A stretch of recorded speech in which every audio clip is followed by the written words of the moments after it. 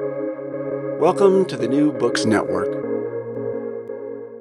Hello, everybody, and welcome back to New Books in Jewish Studies, a podcast channel on the New Books Network. I'm Matthew Miller, the host of the channel. Today we'll be talking to Moshe Koppel about his new book, Judaism Straight Up, Why Real Religion Endures, published by Quorum Publishers in 2020. In Judaism Straight Up, Moshe Koppel explores essential differences between traditional societies, including traditional Judaism, and contemporary cosmopolitan ones. He explains the subtleties of Jewish morality, tradition, and belief, and how these have unfolded to beat cosmopolitanism at its own game, advancing cooperation, fairness, and freedom. Written with a scientific sensibility that draws on economics, game theory, and other disciplines, Judaism Straight Up attempts to explain Jewish traditionalism's endurance. Moshe, welcome to the show. Hi, great to be here. Can you start an interview by telling us about yourself? Sure. I grew up in New York. Had a traditional yeshiva education. Went to YU, Yeshiva University. Did my PhD in math at NYU's Courant Institute. Spent a year as a postdoc at the Institute for Advanced Study in Princeton, and then moved to Israel, where I've basically been a mathematician for the last gazillion years. Now, how did you come to write this book? The truth is, this book was kind of sitting in my belly for a very long time. When I was at the Institute in Princeton, there was a kind of a kosher calf, and one day I had a conversation, which I relate right at the beginning of the book, about it was a woman who said to me, how could you be so tribal? I'm kind of tribal about my Judaism. How could you be so tribal? Isn't the lesson of the Holocaust that tribalism is a bad thing? And that kind of was, like a real kick to the stomach for me, because for me, the Holocaust, I grew up among Holocaust survivors, and the message for me was, that Jews better stick together and look out for each other. It was not, gee, we ought to stop looking out for each other because tribalism is a bad thing in general. I kind of sat there when she said that. I was kind of like thunderstruck, and I didn't know what to say. But it sat with me for many years, and eventually it kind of germinated and became a full blown book about 35 years after the incident actually happened. And as you alluded to, the book is a conversation between two people. How did you decide to write the book in such a way and not present it as a bunch of traditional sources or other more traditional ways of writing such a book? Right. So it was kind of accidental, more or less, but I'm really glad that that's what happened. Okay. First of all, because it's more interesting this way. I found that people found it much more engaging dealing with characters that they could relate to, rather than me just kind of talking from on high. But it actually had a second advantage that I hadn't anticipated, but turned out to be really, really important, which is I'm describing two views of the world, right? So there's this chassid who's after the Holocaust. He's, a little bit disillusioned. It's not the same as before, but nevertheless, his loyalty to the Jewish people remains the same, and his Judaism is kind of very natural and organic. He's not trying. It's not like right. It's a first language for him, as I say, and he's one character, and the other one is Heidi, who's cosmopolitan student with all the right progressive opinions, and if I were to say this is what this kind of person believes, right? People who are old-fashioned and traditional believe this and do this and act this way, then people's natural reaction, quite understandably, would be, no, I know a lot of people like that. They're not like that. That's not what they think. That's not what they do. You're just, So I said, you know what? I'm going to talk about specific people. I'm now going to tell you about Shimon, who is this particular way. So nobody can come and say Shimon wasn't like that. I mean, they don't know Shimon. I know Shimon, right? And nobody could say, well, no, that's not what cosmopolitan progressive students are like.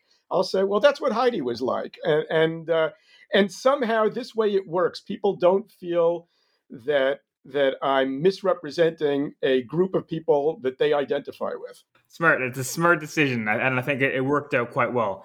This leads us to our next question, which, if we look at the title of the book, it's Judaism Straight Up, and the subtitle is Why Real Religion Endures. What exactly in your mind is real religion? Right. So I figured I would get some flack for that, as if like I know what real religion is and other people don't know what real religion is, and I'm kind of assuming the main point here. It's already embedded in the title.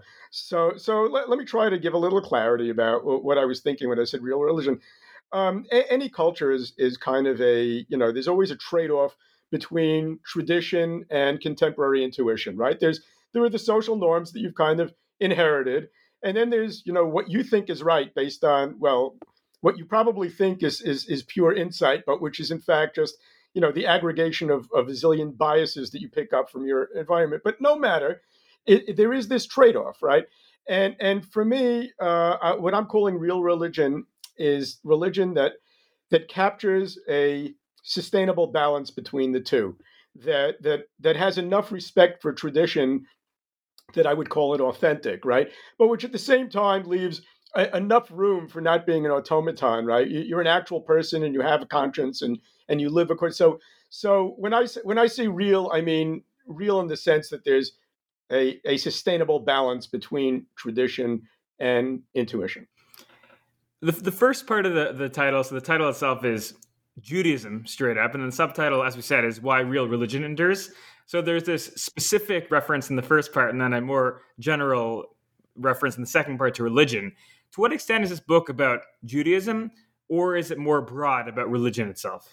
So that's interesting. I most of the arguments in the book are actually somewhat generic, in the sense that if I tell you that shared social norms lead to a certain kind of solidarity and so forth, that's a general argument. Maybe not every religion can make that argument, but the religions I'm familiar with at least can make it. On the other hand, sometimes I need to give examples of specific social norms and specific texts that speak about those norms.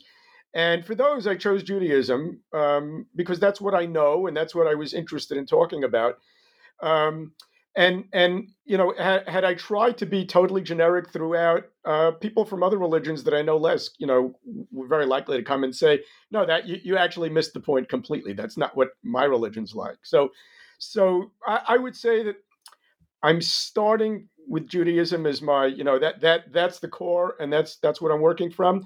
But I appreciated, even as I was writing it, that the bulk of my arguments were really much more generic. Appreciate that clarity. I don't want to spend the whole interview looking at the title, but for the last question about the title itself, were there any other titles that you thought of that you decided weren't going to work? My God, it was actually like a painful process picking the title. And I have to say that in retrospect, I'm not sure that I picked the right one. Okay, I think Judaism straight up might be a little bit more frivolous than the content of the book. My working title at one point was Judaism Without Apology. And then I dropped that because the whole book is kind of an apology. I mean, it depends how you define the term. So I thought that wouldn't work. Raw Judaism was the working title that I used most of the time, that I really liked, because I like to think of what I was right. Shimon is a guy like for whom everything is really raw, right? He doesn't sugarcoat anything. He's just not that kind of guy. So I like raw Judaism, but nobody else did. And then I was thinking Judaism Unplugged, which not too many people liked either. Anyway, I never got the title that I really wanted, so I went with what I had. So yes. So the answer is yes. There were many, many, many titles, and that's what you got. I think it works well. In regards to other books that you've written, so this is not your first book that you've written about Judaism. How does this connect to other books you've written, other arguments you've developed from in these other works, and how does it potentially differ from, change your views from other ones, or just build on what you've already said? Okay, so I've written hundreds of articles, but 3 books, and one of them was a technical one. It was a commentary on Tractate Kinim, which is basically a tractate that's ostensibly talking about law, but if you delve into it, you see that it's really combinatorics disguised as law, and I tried to unravel the combinatorics. And another one I wrote is called Meta Halacha, which is trying to use certain mathematical ideas to understand the rabbinic way of thinking about how halacha evolves. So to some extent, this book builds on that. I mean, what all 3 books have in common is that they marry ideas from modern science and particularly mathematics and logic with religion and Judaism. Those happen to be two things I love, and I naturally try to integrate them when I can. And I think it's a contribution that not everybody can make, so I tried to take advantage of what I where I thought I had some advantage. And so, as I mentioned in my introduction, the book covers a lot of different topics: game theory, politics, many others, and we'll dive into them as we continue our conversation. I want to focus on one of them, and that's politics. What is the crossover and connection between traditional Judaism and politics? Right. So, look, first of all, it depends if you're talking about the diaspora, or you're talking about Israel. Okay, so let's start with the diaspora, where I think that for me the main issue that Judaism has with politics is not to say, oh, these are the policies you ought to have. I don't think the Jews presume to draw from, or at least from very specific sources within Judaism in order to tell the world how they ought to be living. Certain ideas, right, on a very, very abstract level, certain attitudes about life, about the right way to interact with other people. But by and large, I think the main interest that Judaism has in politics in the diaspora is that they want the state to leave communities enough space to evolve their cultures, or in the case of Jews, to evolve Jewish culture without state interference. I think that's really the most important thing, right? We've got ideas. We study Torah. We try to implement them within the community. What we'd like really is for the community to be able to function as autonomously as possible without being imposed upon in either direction. We don't want the state to say, oh, we want you to be even doing things that Jews think you should be doing, not in that, and certainly not in the other way. We don't want Jews to be able to practice their religion. I think for Jews, they want the state to leave them alone. In Israel, it's a little bit different because there's kind of the sense in Israel that, well, it's a Jewish state, so what does that actually mean? Maybe the state ought to be involved some way in promoting some version of religion, right? So my personal view is that that's probably a bad idea. I think that a religious establishment in Israel is less helpful. I mean, it probably does more harm than good. And certainly, using the power of the state to coerce any form of religion, probably also a bad idea. But having said that, when you're legislating, I think that religious people should be able to bring their values to bear no more than socialists, communists, environmentalists, or any other ideology. So in that respect, since there's a large Jewish majority and many of those Jews hold traditional values, I would neither object nor be surprised if those values were brought to bear, even in legislation. In the book, as you just said, there's a lot there, and there's a lot of topics, a lot of areas covered in a relatively short book. However, with any book, there's always things that one thinks about, things that one writes, but they don't quite make it to the final product. Were there any chapters that didn't quite make it? Oddly enough, no. And you can check this out, by the way, because I posted on a blog. I basically posted the whole book chapter by chapter on a blog, sub chapter by sub chapter, about 50, had maybe 50 chapters there. No, I didn't actually cut anything out. I rewrote some stuff. But interestingly, I did add a chapter. Right at the very end, I added chapter 13. The first 12 chapters, which are the first three parts of the book, are really about Judaism itself, about how Judaism operates. They're mostly based on the past. In other words, this is what Jews have done. This is what Shimon was like. This is what Heidi was like. They're mostly in the distant or recent past. The last part of the book, the last 4 chapters, are about our prospective. They're about what I think is going to happen.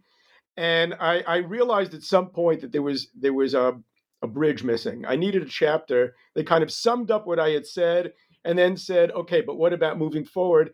How does all this how does all this, get implemented in the future? How does it play itself out? So that chapter's added, but I didn't actually throw anything out, although maybe I should have. So I was going to go there later, but since you just mentioned it, so the last part of the book are those predictions, the things that you think will happen. And I also, as an analyst, a software analyst, I also try to make predictions, but sometimes I like to go back and make retrospectives, think about, well, actually, did that pan out? And so it's been a couple years at this point since the book's been published. Have things panned out? Are they panning out? Are there any revisions that you want to make with those predictions that you made at the end of the book? Okay, so the truth of the matter is that my predictions were kind of over a different time span. I was talking generationally, right? So my main prediction was that in the long term, I'm pretty optimistic about Israel. I think that what's going on in Israel is that instead of people being driven apart, despite all the loud arguments you hear all the time, but I can see a center forming. Okay, and Israel traditionally has been like, okay, Haredim are anti-Zionists. They don't go to the army. They don't get an education. And the religious Zionists see religion as being this kind of, see the state and religion as being intertwined in some profound way. And the secularists think that religion is completely passé, and our socialist secular utopia is right around the corner, right? And what I've seen, I've been in Israel now for 42 years, is how much there's kind of an Israeli Jewish culture forming in which Judaism isn't, we're kind of used to it as a counterculture, right? There's all the Gentiles out there, and then there's the Jewish culture here, and we're kind of defending ourselves against this, big hostile culture. And what's going on in Israel is that Judaism is becoming kind of a default culture, but the default culture, that Judaism isn't the same exact Judaism that people are used to, right?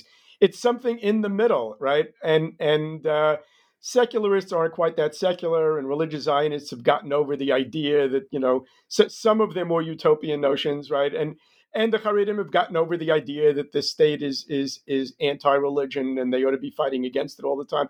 Everybody's kind of gotten over themselves, and there's this culture in the middle that's forming.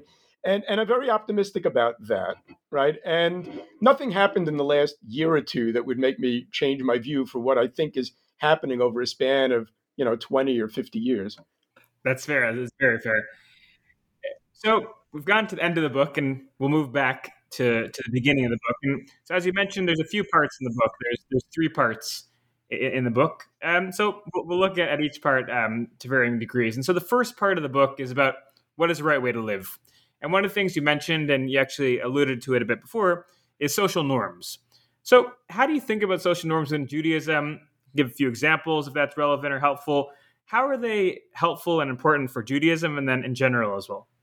Okay, so when I speak about social norms, what I'm talking about are things that people practice because they think they're the right thing to do, but they haven't been legislated into law, and they're not being enforced by a legal apparatus, right? So that if we keep kosher, or if we dress a particular way, or handle our business matters in a particular way, and so forth, as long as we're not talking about things that are illegal, right, that are prohibited by law, but rather only by Jewish tradition, I'm calling those things social norms. So the point that I'm making in the first chapter is that shared norms increase social capital. Okay, so and they increase social capital in multiple ways. I mean, one of them is just because of their content. In other words, so that to just take a very trivial example, if I know that there are certain things that I can't ever eat regardless of the circumstances, or certain things I can't ever wear because of the circumstances, or certain people I can't sleep with because of, whatever, right? Then those things build character, okay? They mean that I'm always aware that there are things I can do, there are things I can't do. It's right that I don't have to go out and start building artificial rules as people want to do now, right? Say, oh, I don't eat that, I don't eat this, I don't eat that. Apparently, people need these kind of rules, and it may be that some of the rules are arbitrary. I mean, we don't eat fish that don't have fins and scales. It might have been fish with red eyeballs, right? It doesn't matter, right? What matters is that there are rules, and so that's one thing. But the other is, of course, that the mere fact that whatever these rules are, you and I share those rules means that there's a certain amount of trust that you and I can have, right? So my main character Shimon, I say he can go into, he's long dead, but I speak of him as a contemporary. He can go into he was a gerer chassid. He can go into a gerer shtibel anywhere in the world, and immediately everybody knows what he's all about. Everybody understands him, right? They don't need to spend a whole lot of time getting to know each other, right? That's social capital, right? And shared social norms do that for us.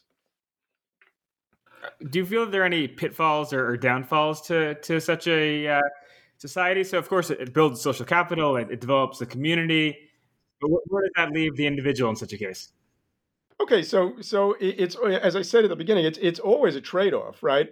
I mean, so yes, there are certain communities where somebody who grew up outside, right? If you take a community like Satmar in Williamsburg, right? If you didn't grow up there and then you went there, you might find it oppressive, right? Because you're not accustomed to that degree of social interaction of people being that involved in your life, right?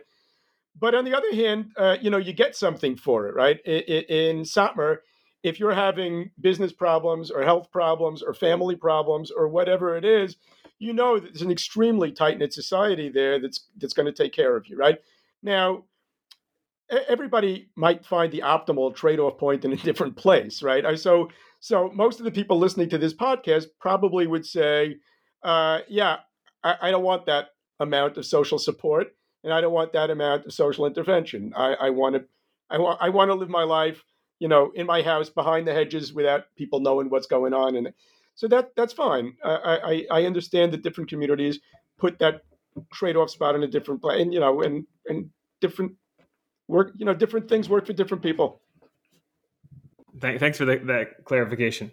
In the second part of the book, How Do We Decide What Is Right and What Is Wrong? You have a chapter 6, entitled Between Law and Language.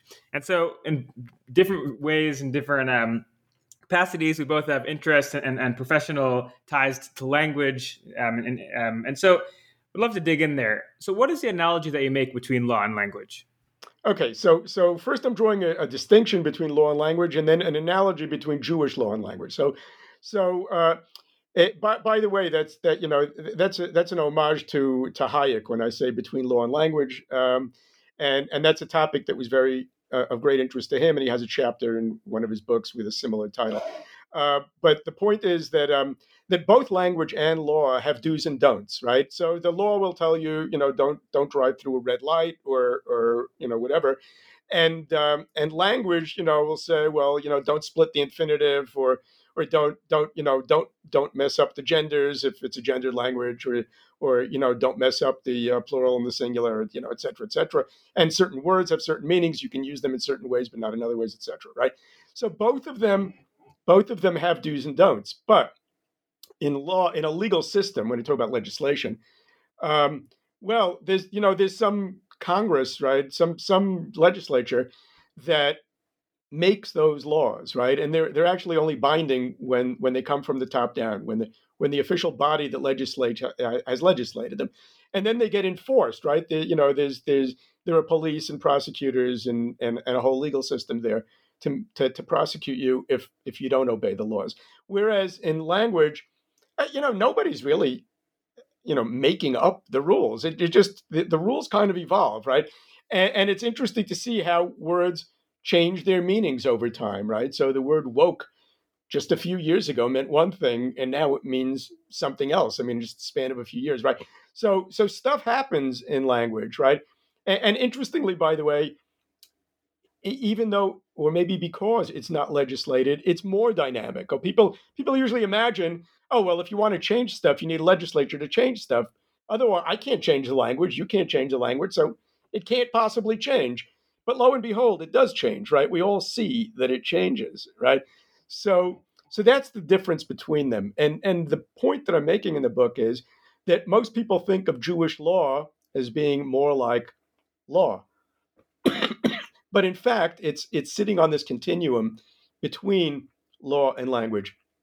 It's not legislated, right? I mean, it once was, right? And maybe back in the days of the Sanhedrin over 2,000 years ago. And it's true that, you have great rabbis who issue rulings, which is, a little bit like case law, right? But for the most part, it just kind of evolves, right? It evolves rather slowly, but it's evolving. It's not actually legislating. There's no legislature, and it's not actually enforced. I mean, if if you violate, the Shabbat rules, nobody's going to come and arrest you, right? I mean, you might have to pay a social price if you live in a tight knit community where people are watching you, and say, well, our community is really for people who observe the Shabbat, but it's for the most part, it's unlegislated and unenforced. So the point that I was making there is that language is way closer, that Jewish law is way closer to language than it is to what we usually call law. And I think we see in the language case, if we look at places like France and Israel, they have certain bodies where they try to legislate the language, but alas, it doesn't really work. You can try to make up a French word for email, but they're not going to pick it up necessarily. It's like herding cats. Yeah, it just doesn't work. So moving to the third section of the book. So the third section, we're moving quite quickly, but I want to make sure we cover a lot of ground and give people a taste, and then they can, of course, go out and buy the book. So the third part is called What is a Connection Between Belief and Commitment? How would you respond to thinkers like Menachem Kellner and others who they believe that belief is not necessarily the most important thing, and we don't want to jettison people. We don't want to move people away. We don't want to be too Maimonidean and focus too much on dogma. How do you respond to such a critique?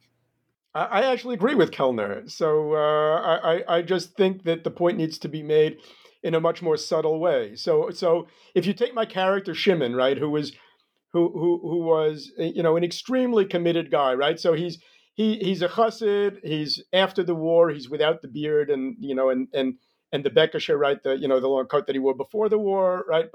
But he's still a chassid, and he keeps all the rules. He does everything the way you're supposed to.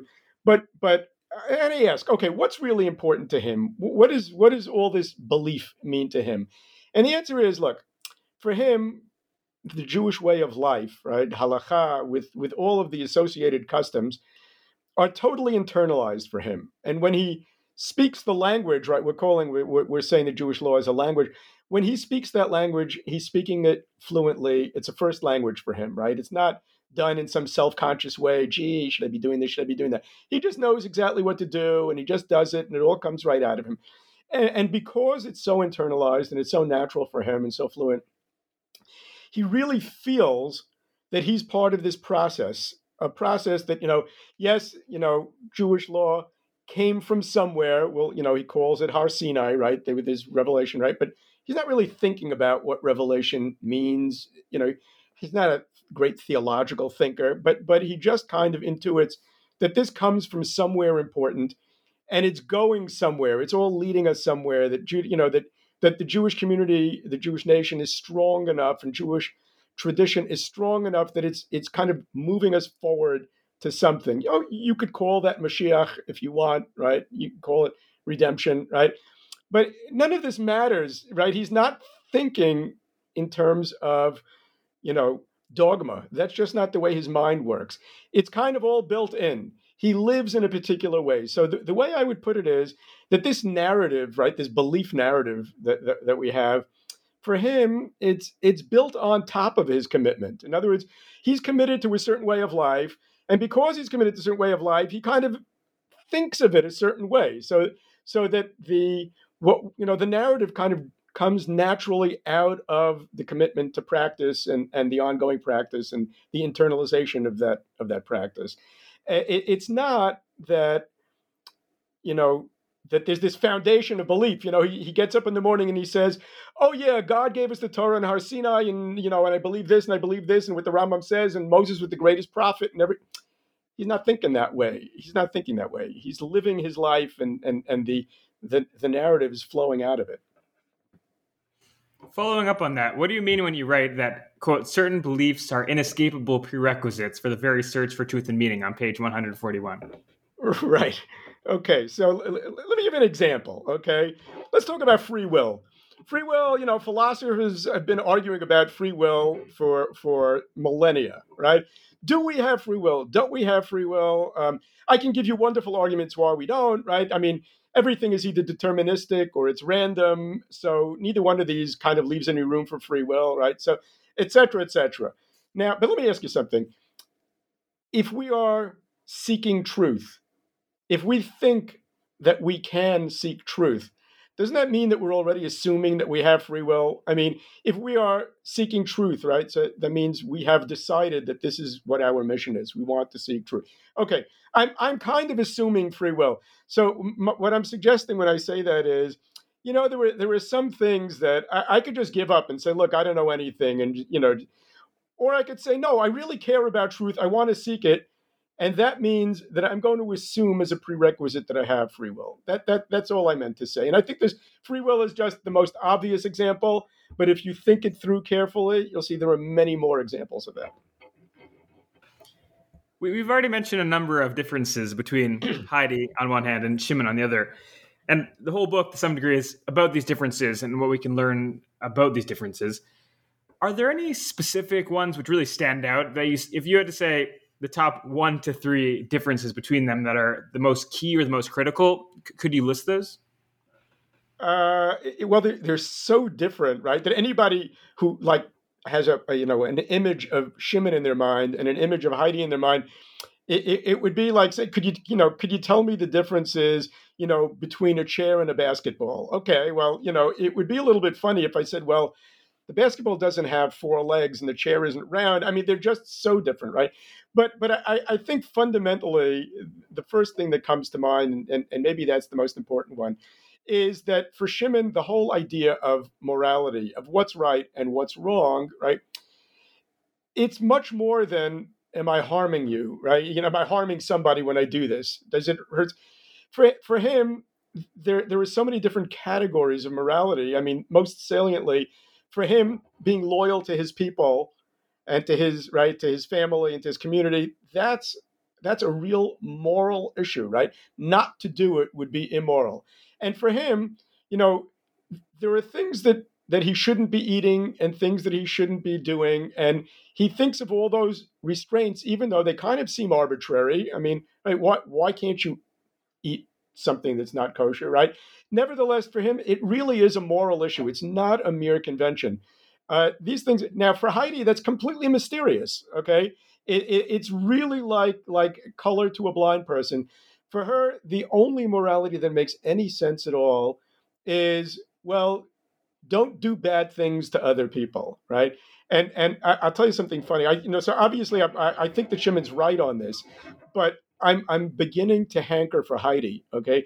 Because when I look at Heidi's, progeny, Amber, I call her in the book, right? Who are the wokes, right? Who are now taking over American campuses, and they've got a million arbitrary rules. They are so totally past the idea of anything that isn't harming somebody, in a direct way. It's okay. It's none of my business. Do your thing, right? They are past that, right? You can't say certain things because they find those things offensive, right? You can't think certain things because those thoughts are a violation of all that's sacred for them. So oddly enough, despite having just written a whole book kind of dissing Heidi, I'm getting more and more sympathy for Heidi. Are there any other things where you feel that Shimon can learn from Heidi, or I mean, potentially vice versa as well? Well, the whole book is what I think that Heidi could be learning from Shimon about, expanding your moral horizons, having more respect for tradition, because society's way too complicated to try to figure it all out on her own and do what's best. Sometimes tradition has things to say, and you may not understand now why those things are wise, but maybe after a few generations of messing it up, you say, hey, maybe they had something there. Maybe that evolved for a reason. Maybe those traditions are around for thousands of years because they actually helped society survive, and the societies that didn't maintain them didn't survive, right? I'm sure that there are many things that Shimon could learn from Heidi as well. I mean, Shimon was a cranky guy. He had good reason. I mean, he's a survivor, and he had many good reasons to be cranky.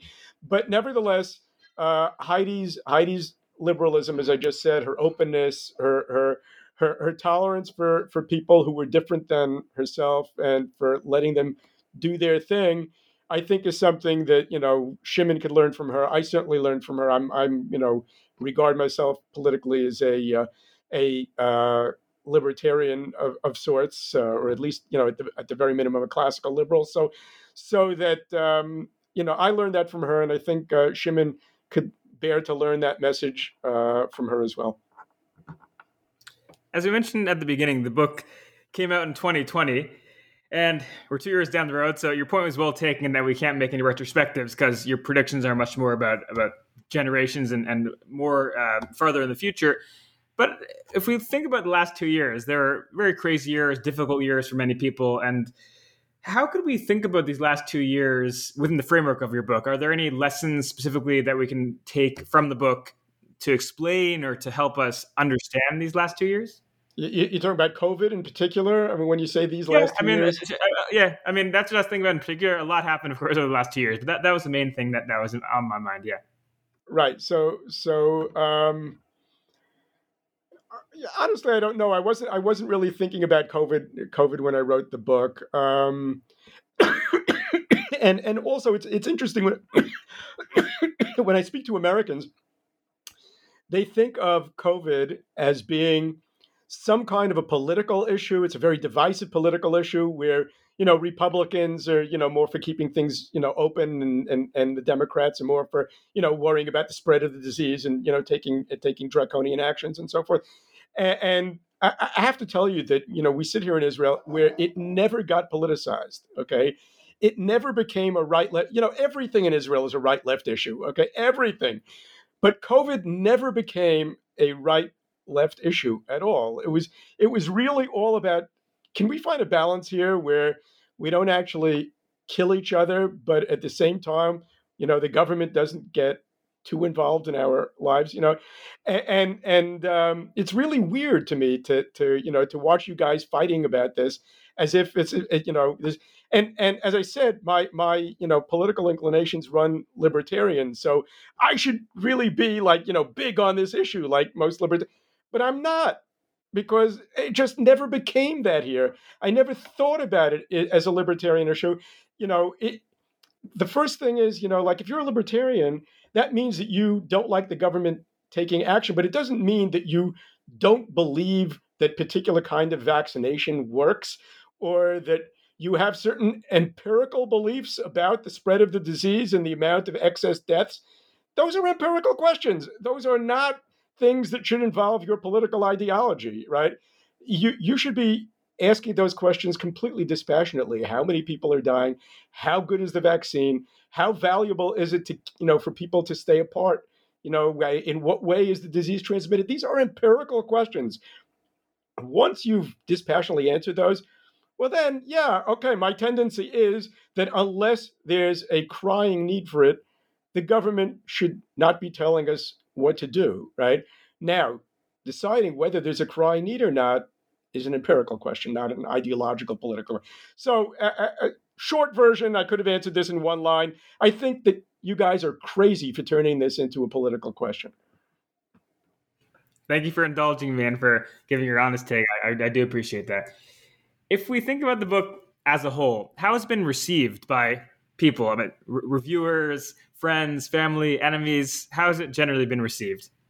I have to say that it's been reviewed in, I don't know, maybe 15 different journals, magazines, newspapers, and almost all, not all, but almost all of the reviews have been rave reviews. People have really loved the book, and are very grateful for that.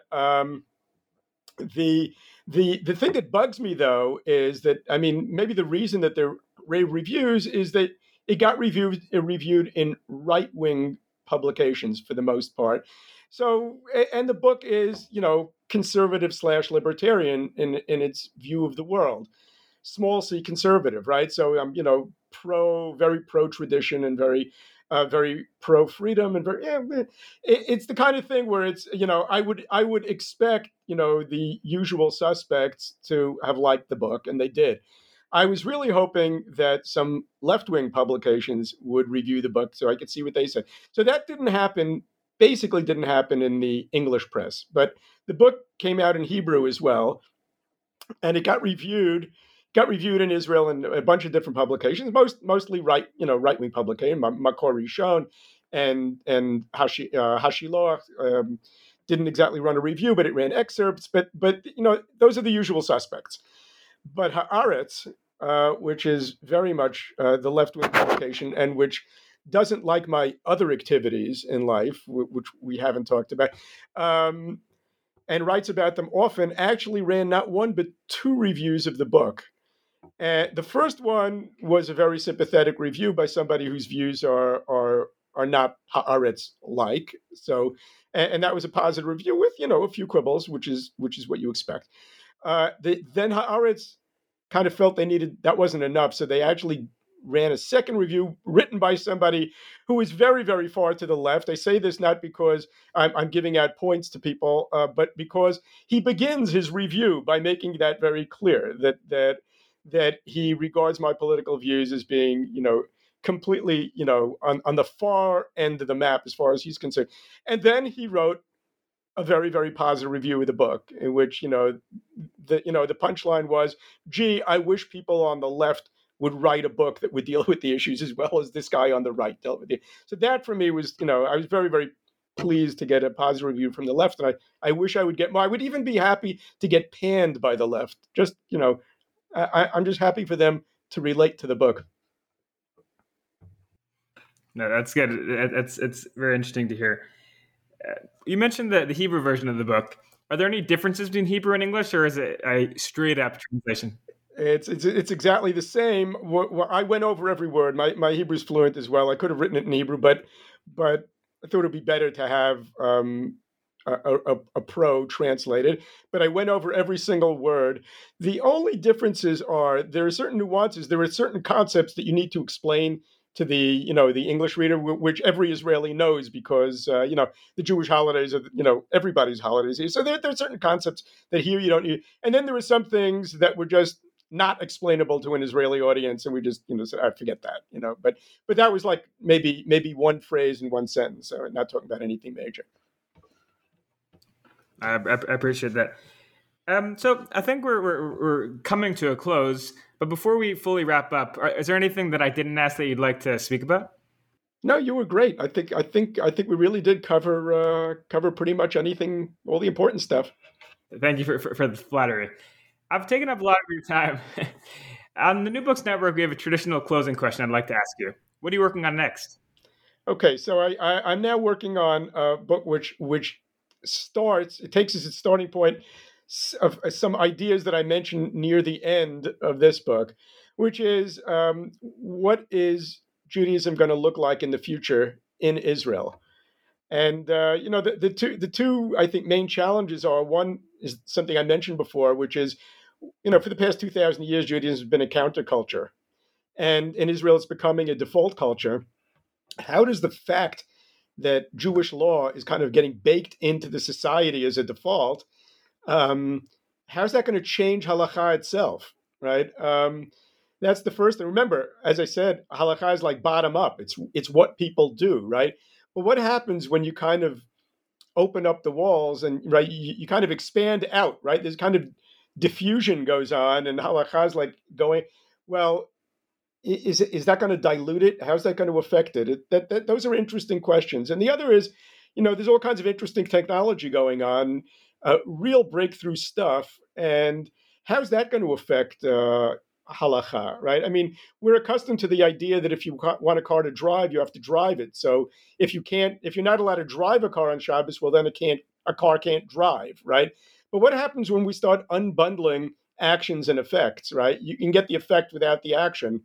Where's that going to take us? Is the whole idea of Shabbat going to suddenly, is it going to become so oppressive that we can't do anything, or is it going to become so open and easy because everything's automated that it almost loses its meaning? How are we going to navigate that so that halakha retains its resonance? those are the kinds of things I'm thinking about now. Well, I look forward to reading this and to interviewing again if you'll come on the show again. I look forward to being interviewed by you again. So, all right, sounds good. Look forward. Thank you so much. We've been talking to Moshe Koppel, author of Judaism Straight Up, published in 2020 by Koren Publishers. Happy reading, my friends.